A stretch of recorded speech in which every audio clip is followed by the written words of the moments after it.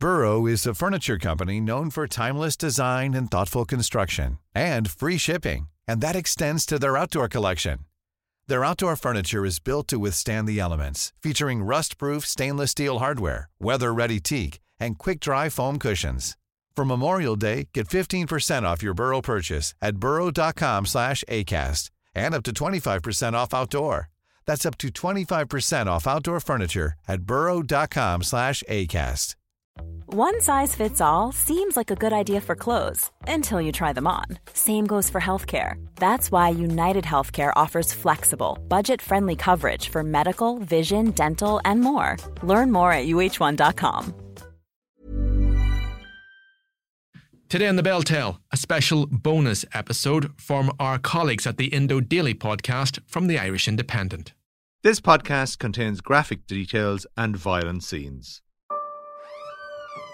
I walked into a room with this guy, never heard of him, never met him in my life. And just before I met him, somebody said to me, whatever you do, don't call him Whitey, because he's Jim and he doesn't like Whitey. And I remember being in the basement with two boys who I knew were killers. Why were they down there? They had no reason to be there. They'd never been there before. And nobody else was there. But I remember a wave of paranoia coming over me. And later on, when I heard he'd killed people in a basement and buried them, I mean, I still wonder, was that the same basement? Did I have bodies buried under my feet? Today on the Indo Daily, terrorism, murder and gangsters. The life of a provisional IRA gunrunner. I was exhausted. I hadn't slept. We had a hurricane and I was the worst for wear. So I was sleeping and I got woken up and said we were being boarded. The Irish Navy were behind the Skellig Rocks where radar from the Marina Anne could not detect them. So we were boarded by the Irish Navy and the guards and we were arrested. John Crawley swapped the United States Marine Corps for the provisional IRA. In his new book, The Yank, Crawley describes how Martin McGuinness sent him to get guns for the Provos in Boston, where he partnered with the US's most notorious gangster, Whitey Bulger. John Crawley, can you tell me your background? Well, I was born to Irish immigrant parents in New York in 1957. We moved to Chicago when I was about 2. My father was from County Roscommon. My mother's from County Kerry. My father spent 4 years in the U.S. Air Force to get a bit of technical training and also to accelerate getting American citizenship at the time. Was there a particular Republican background within the family? No particular Republican background. My father would have been Fianna Fáil. My mother would have been Fine Gael. My granduncle shot dead the last RAC man in the Town War in Castlereagh on the 11th of July 1921 and later joined the Guards. But he would have been a De Valera supporter. But like a lot of people, you know, I had family who were in the IRA and I had family who were in the British Army. So, no, I never heard any Republican propaganda at home. Or my Republican beliefs came from my own study, my reading of history, and framed within my own belief systems. Probably having grown up in the United States under the American Republic, I had a very strong Republican ethos. And was there always a plan in your own head to join the provisional IRA? Well, I would have joined when I was about 18, but, you know, they don't call it a secret army for nothing. And I didn't know anybody in it. So I decided to go back and get professional military training and come back. But it wasn't with a view to, you know, this messianical view that I was going to somehow come back and, you know, change things for the better. I mean, I really believed that the IRA was this professional guerrilla organization and that I was hearing about very often from the Brits. And I didn't particularly think that the IRA needed my help, but I was going to enhance my own professional development and test my commitment by going away for 4 years and see, was I still, you know, genuinely committed to that path? And I was, and I came home and I joined it. And your experience in the United States Marine Corps, how would you evaluate that now? It was tough. I was in the Special Operations group called Recon. It's the Special Forces of the Marines. I became an instructor. Very tough training, very professional. It was certainly an interesting experience. And I probably would have made it a career, except I was very keen to come home to Ireland. I always felt more Irish than American, and I always felt my loyalties laid primarily with Ireland. So after the Marines, how did you actually join, as you say, the secret army that was the Provisional IRA? Well, it was a bit of a convoluted process, but eventually I got work with a fellow that I knew had been a prisoner in Portlaoise. And I knew he had resigned from the IRA, and he rapidly guessed my intention from my line of questioning and my interest. He actually advised me against it. I remember him actually telling me at the time that he didn't believe that the IRA leadership in Belfast or Derry could be trusted. But I put that down to the excuse of a man who wanted to justify leaving the struggle. And I didn't, I didn't really take that on board. But eventually I persisted, and one day a Tyrone man approached me and asked was I interested, and they checked out my family history. Like it didn't just waltz in there. It took a while, a bit of checking out and stuff. I mean, naturally they'd have been suspicious about why this guy would have come out of thin air, who had a lot of other options in life, and get involved in that. But eventually I got the green book, and I was sworn in. And what were the intentions then for the IRA for you, given your background and your experience? Well, I rapidly found out that they weren't the highly professional organization that I had been led to believe. Very few people had professional military training, and that didn't surprise me. But what really surprised me was the complete lack of interest at a leadership level at anything that I could offer in the source of knowledge resources. And when it eventually came that I was told to go to the States, I remember Martin McGuinness, saying to me basically that his only interest in me was my accent, that my accent wouldn't be notable going into gun stores in America to buy Armalites. He didn't seem to have any interest whatsoever in any of my training. I had been in a special forces unit in the Marines, and I had been an instructor. So that was quite a surprise to me. Although men on the ground, the active servicemen, they were very keen to learn things, very keen to get tactics, techniques, and procedures that would enhance their development and their effectiveness as a guerrilla army. The Green Book, of course, is the instruction manual for the provisional IRA, and you would have had views on how that kind of training could be updated, basically. Well, yeah. I mean, the Green Book isn't a training manual per se, but I did see. I saw major flaws and weaknesses, and the frustrating thing was they were so easily sorted. Sending me to the States because I had an American accent. I actually refused to go to the States. I mean, I said I didn't want to go because I said, if you want some guy with an American accent, you got countless people over there you can use. You know what I mean? Mm-hmm. But no, you got to go. That was it. So that was the choice I had. I suppose if I wanted to remain in the organization, I had to take that mission on board. Otherwise, I'd have to resign, and I didn't want to resign. So that was it. Orders were orders. And how did you get to meet with Martin McGuinness? Well, he kind of met me. He must have heard about me, and I was called to a meeting one time in John Joe McGurl's pub in Ballinamore, County Leitrim, and he met me there. And I was starstruck, so to speak. I'd heard so much about him and how he was. I remember hearing a British military officer saying that Martin McGuinness was our finest military thinker, and that he could have been trained by their academy at Sandhurst. So I obviously, I was clearly impressed with all this, But as time went on, I discovered that the level of military knowledge and ability that I believed was there, I found no evidence that it was there, Yeah.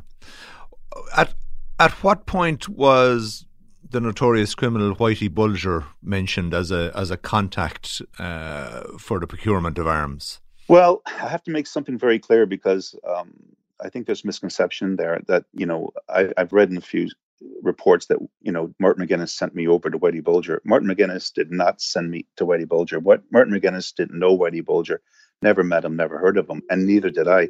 I was sent to the United States to set up a new arms network because of arrests and other problems over there. And I was sent to Boston, and I was given a $5 note cut in an erratic manner, and I was told my contact would have the other half in Boston. So I met an Irish supporter of the IRA over there. He had the other half of the note, so he knew that I was the person sent. And I discussed what we were trying to do and what we were trying to set up, and that we needed people with resources and ability to provide us with false ID and weapons if possible. And that is illegal activity, and it follows that somebody willing to break the law would have to be able to do that. So he put me in touch with Jim Bulger. Now, when I first met Jim Bulger, looking back at it now in hindsight, with the movies about him and the books about him and the endless stuff about him, at that time, I'd never heard of him. I didn't know who he was. And I understood that he was involved in some sort of criminal activity, although I didn't know what that was. But he was clearly an intelligent, high-level guy. And, I rapidly deduced, well, he wasn't snatching handbags off grannies. I was told by people there, because, I know nothing about organized crime, and and I didn't want to know, but I had to complete this mission. So needs must from the devil drives. So sometimes you have to work with people you wouldn't be around in a social environment, Yeah, but you were from an American background. You weren't an innocent abroad from Ireland. Are you seriously trying to tell us that you had no idea who Whitey Bulger was as you were dealing with this man? He was able to procure arms, and he had all sorts of contacts in terms of drug dealing routes and trafficking routes and so on. I can assure you, how the hell would I have known who Jim Bulger was? I wasn't from Boston. Mm-hmm. I'd never heard of this guy. And you mentioned drug dealing. All I know about, all Whitey talked about was how he kept drugs out of Boston. He never mentioned drug dealing. Had they mentioned drug dealing, we wouldn't have gone near these guys. You see, Fionn, there was no internet then. There was no Facebook. All I could go by was what I saw with my own eyes or what I was told. I walked into a room with this guy, never heard of him, never met him in my life. Good thing I was told not to call him Whitey to his face, because people kept calling him Whitey. And just before I met him, somebody said to me, whatever you do, don't call him Whitey, because he's Jim and he doesn't like Whitey. So I was going to go in there and say, hi, Whitey, So it's a good thing I was boxed off. And even some of his associates, it's been claimed over the years that part of the gun running operation was financed and facilitated by Joe Murray, who was a major drug dealer in the Boston area. That the Valhalla, the ship that was ultimately used, that was one that was procured from that network as well. Well, they certainly didn't tell us that. Joe Murray gave me the impression that he had money, and all he talked about was bank robberies and armored car stick-ups, which the Charleston men were very noted for at the time. They never mentioned drugs or talked about drugs except to be anti-drug. And what about your interaction with Whitey Bulger? We were taking up a lot of time and resources from his organization that wasn't benefiting him. And there was always a concern of mine that at some stage he would want to end this. And it was. And I remember being in the basement with two boys who I knew were killers, because I'd heard stories by this time from some of the men around him that these guys were serious criminals. Like, why were they down there? They had no reason to be there. They'd never been there before. And nobody else was there. But I remember a wave of paranoia coming over me. And later on, when I heard he killed people in a basement and buried them, I still wonder, was that the same basement? When I was doing the work I was doing on the weapons, did I have bodies buried under my feet? And why was he interested in helping the IRA then? I don't really know. He had this notional thing that a lot of Irish Americans have. So the most famous, I suppose, gun shipment probably during the course of the Troubles was the Valhalla and Marita Ann incident, and you were at the heart of that. Tell us what your role was there. I wasn't supposed to be on the boat. That was never part of the plan. I got a very unusual message from home one day, being told to call home at a certain time, at a certain payphone in Ireland, which was very unusual. And I phoned it, and I was told, I didn't recognize the voice at the other end. And I was told, come home now with everything you got, and you be on the boat. It was very stark. You be on the boat. And it didn't make any sense, because that wasn't part of the plan. We were working on bigger things down the road, and clearly we were informed on. So you basically travelled out from Massachusetts on what was a relatively small boat, a fairly turbulent crossing across the Atlantic. Oh, we hit a hurricane, and we had I don't know how we got through it. It's just miraculous that we got through that. The boat was just absolutely shattered after it. I'm not a sailor. I'm not a seafarer. I wouldn't have a lot of experience of these things. And I remember there was a day when the sea was like glass. I never saw calmer water in my life. You could have been a fishing pond. And I remember the captain, Anderson, he was monitoring a hurricane coming up the Gulf Coast, and he was quite worried. And he says, this is a sign that things to come mightn't be good. But when the hurricane hit, it was horrendous. I couldn't imagine us getting out of it. And I was at the wheel in the middle of the night, cold, dark water, North Atlantic, trying to swamp us every moment, desperately trying to steer through the waves. My watch ended, and that saved our lives because the Captain Anderson, who had 25 years experience fishing the North Atlantic, and told me that in 25 years the North Atlantic is the worst storm he had seen. He was on the wheel. I went into a bunkhouse, laid down. Of course, nobody could sleep. The boat was veering violently, and then all of a sudden there was like a car collision. I was thrown violently forward, and we had hit this massive wave. I came out of the bunkhouse and saw Captain Anderson desperately on his knees, desperately holding onto the wheel, blood gushing from his head. The windows are blown in. The water's gushing around my ankles, and a fire's coming up in the engine room where the guns are stored because of a short circuit from the seawater. So at this moment, I just think, well, that's it. We're doomed. The next wave will finish us, and straight to the bottom of the Atlantic. So I said to the captain, I said to Anderson, I said, should we put on the survival suits? Thankfully he was lucid and all, because he was bleeding like a stuck pig, but it was a head wound, and it was worse than it looked. And he said, I'll never forget it. He said, go ahead, put it on if you want to. He says, we're in the middle of the ocean. Nobody knows we're here. We have no communications. Put it on if you want to, but it's going to take you 8 hours longer to die. And none of us put them on. But gradually, somehow the storm abated, and we were able to, we met the Marine in the Porcupine Basin about 200 miles off the west coast. I didn't know who was coming to meet us. I didn't know the Marine Anne. I didn't know anybody on the Marine Anne. We were just given coordinates to be at a certain time and place, and we were there, and they were there, and we transferred the stuff across. And then what happens? I was exhausted. I hadn't slept. We had a hurricane, and I was the worst for wear. So I was sleeping, and I got woken up and said we were being boarded. So we were boarded by the Irish Navy and the guards, and we were arrested. And the Marine Anne was towed into Cork, and we were put on an Irish Navy ship and brought into the Bridewell, interrogated and charged. And then I got 10 years for that. Yeah, Martin Ferris, of course, the future Sinn Féin TD, being the skipper on the Marine Anne on that occasion. Well, he wasn't the skipper. The skipper was Mike Brown. He owned the Marine Anne, but Martin would have been the IRA officer in command of the operation on the Irish end. And effectively, it was an informer at the Irish end who... Yes, it was. It was. I mean, and I was told even before I went to the States that only a handful of men in Ireland knew this. So if things went wrong, it would be down to me because I had trusted the wrong person or I had made a mistake. But the thing is, the Irish Navy were behind the Skellig Rocks, where radar from the Marine Anne could not detect them on our way to Kenmare Bay. Now, neither me nor anyone on the American end knew where we were going in Ireland. For all I knew, we could have been going to Donegal, Galway, Waterford. I had no idea we were going to Kenmare Bay. But the Irish Navy knew we were going to Kenmare Bay, and I know I didn't tell them. The Valhalla turns around and heads back. One of the people you were working with there, John McIntyre, he ends up dead a few months later.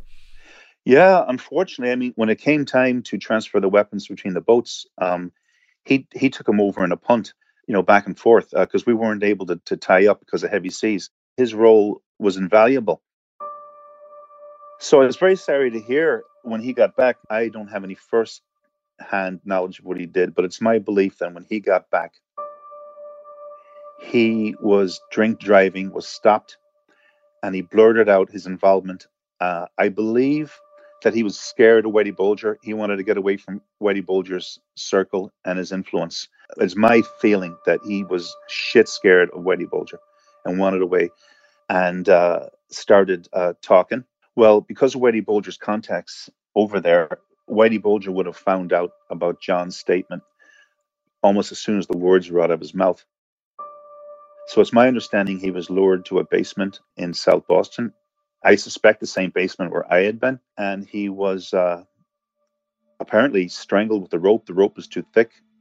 He was asked by Whitey, do you want one in the head? And he pathetically said, "Yes, please." And Whitey shot him in the back of the head and then several times in the face. And then Steve Flemmi pulled his teeth out and crushed them, because at the time there was no DNA. And then they buried him. I don't think his body was found for, I don't know how many years after. So it was terrible. And I was very sorry to hear that. And, there was no need for it. But, this is the type of thing these guys were at. But yet this was the kind of person who the IRA was happy to do business with. The IRA didn't know. You see, people can understand if they want or not, or they can believe the worst about the IRA, which I know some people will believe the worst, no matter what we say. But if anybody thinks that the IRA would have worked with a guy that was murdering women, that was murdering people, pulling their teeth out. I mean, when you met this guy, he came across as intelligent, well-spoken, professional. I mean, we didn't know the mercurial psychopath we were working now. When I read some of the stuff this guy was at, it makes my skin crawl. And, I wouldn't have gone near this guy if I'd have known what he was at. But yet, at the same time, if I can put it to you, the Provisional IRA, if I can name but a few atrocities: Birmingham, Guildford, Enniskillen, Shankill Road, Warrington, sectarian murders over the course of 35 years, murders of members of the Irish police force, the Garda Síochána, murders of the killings of the members of the Irish Defence Forces as well. So is it really, I mean, how do you turn around and say, oh, well, this person was bad, but what these guys over here in the IRA were doing was okay? Well, I can only reconcile what I was involved in. I mean, I wasn't involved in any of those things you've mentioned. I mean, what I wanted to do was professionalize an organization fighting for the full freedom and independence of Ireland. And I wanted to wage war on the British government, who was claiming jurisdiction in this country. Many bad things happened. Now, I wasn't involved in anything you mentioned. I mean, life is complicated. People expect me to answer for things that I had no involvement in, and I was trying with the highest ideals and a great risk to myself to improve our ability to resist the British occupation of this country and to challenge British jurisdiction in Ireland. I mean, I have no apologies to make for my involvement as an IRA volunteer. I have no regrets, except that we did not achieve the 32-county republic that we fought for. And are you in any way remorseful now at this point in your life? Absolutely not. I simply regret that we did not achieve the 32-county republic that we fought for. And that was John Crawley. I'm Fionn Sheehan, and today's episode of the Indo Daily was produced by Mary Carroll, researched by Tabitha Monaghan, with sound by Gavin Hennessy. If you enjoy the Indo Daily, don't forget to like, follow and leave us a review.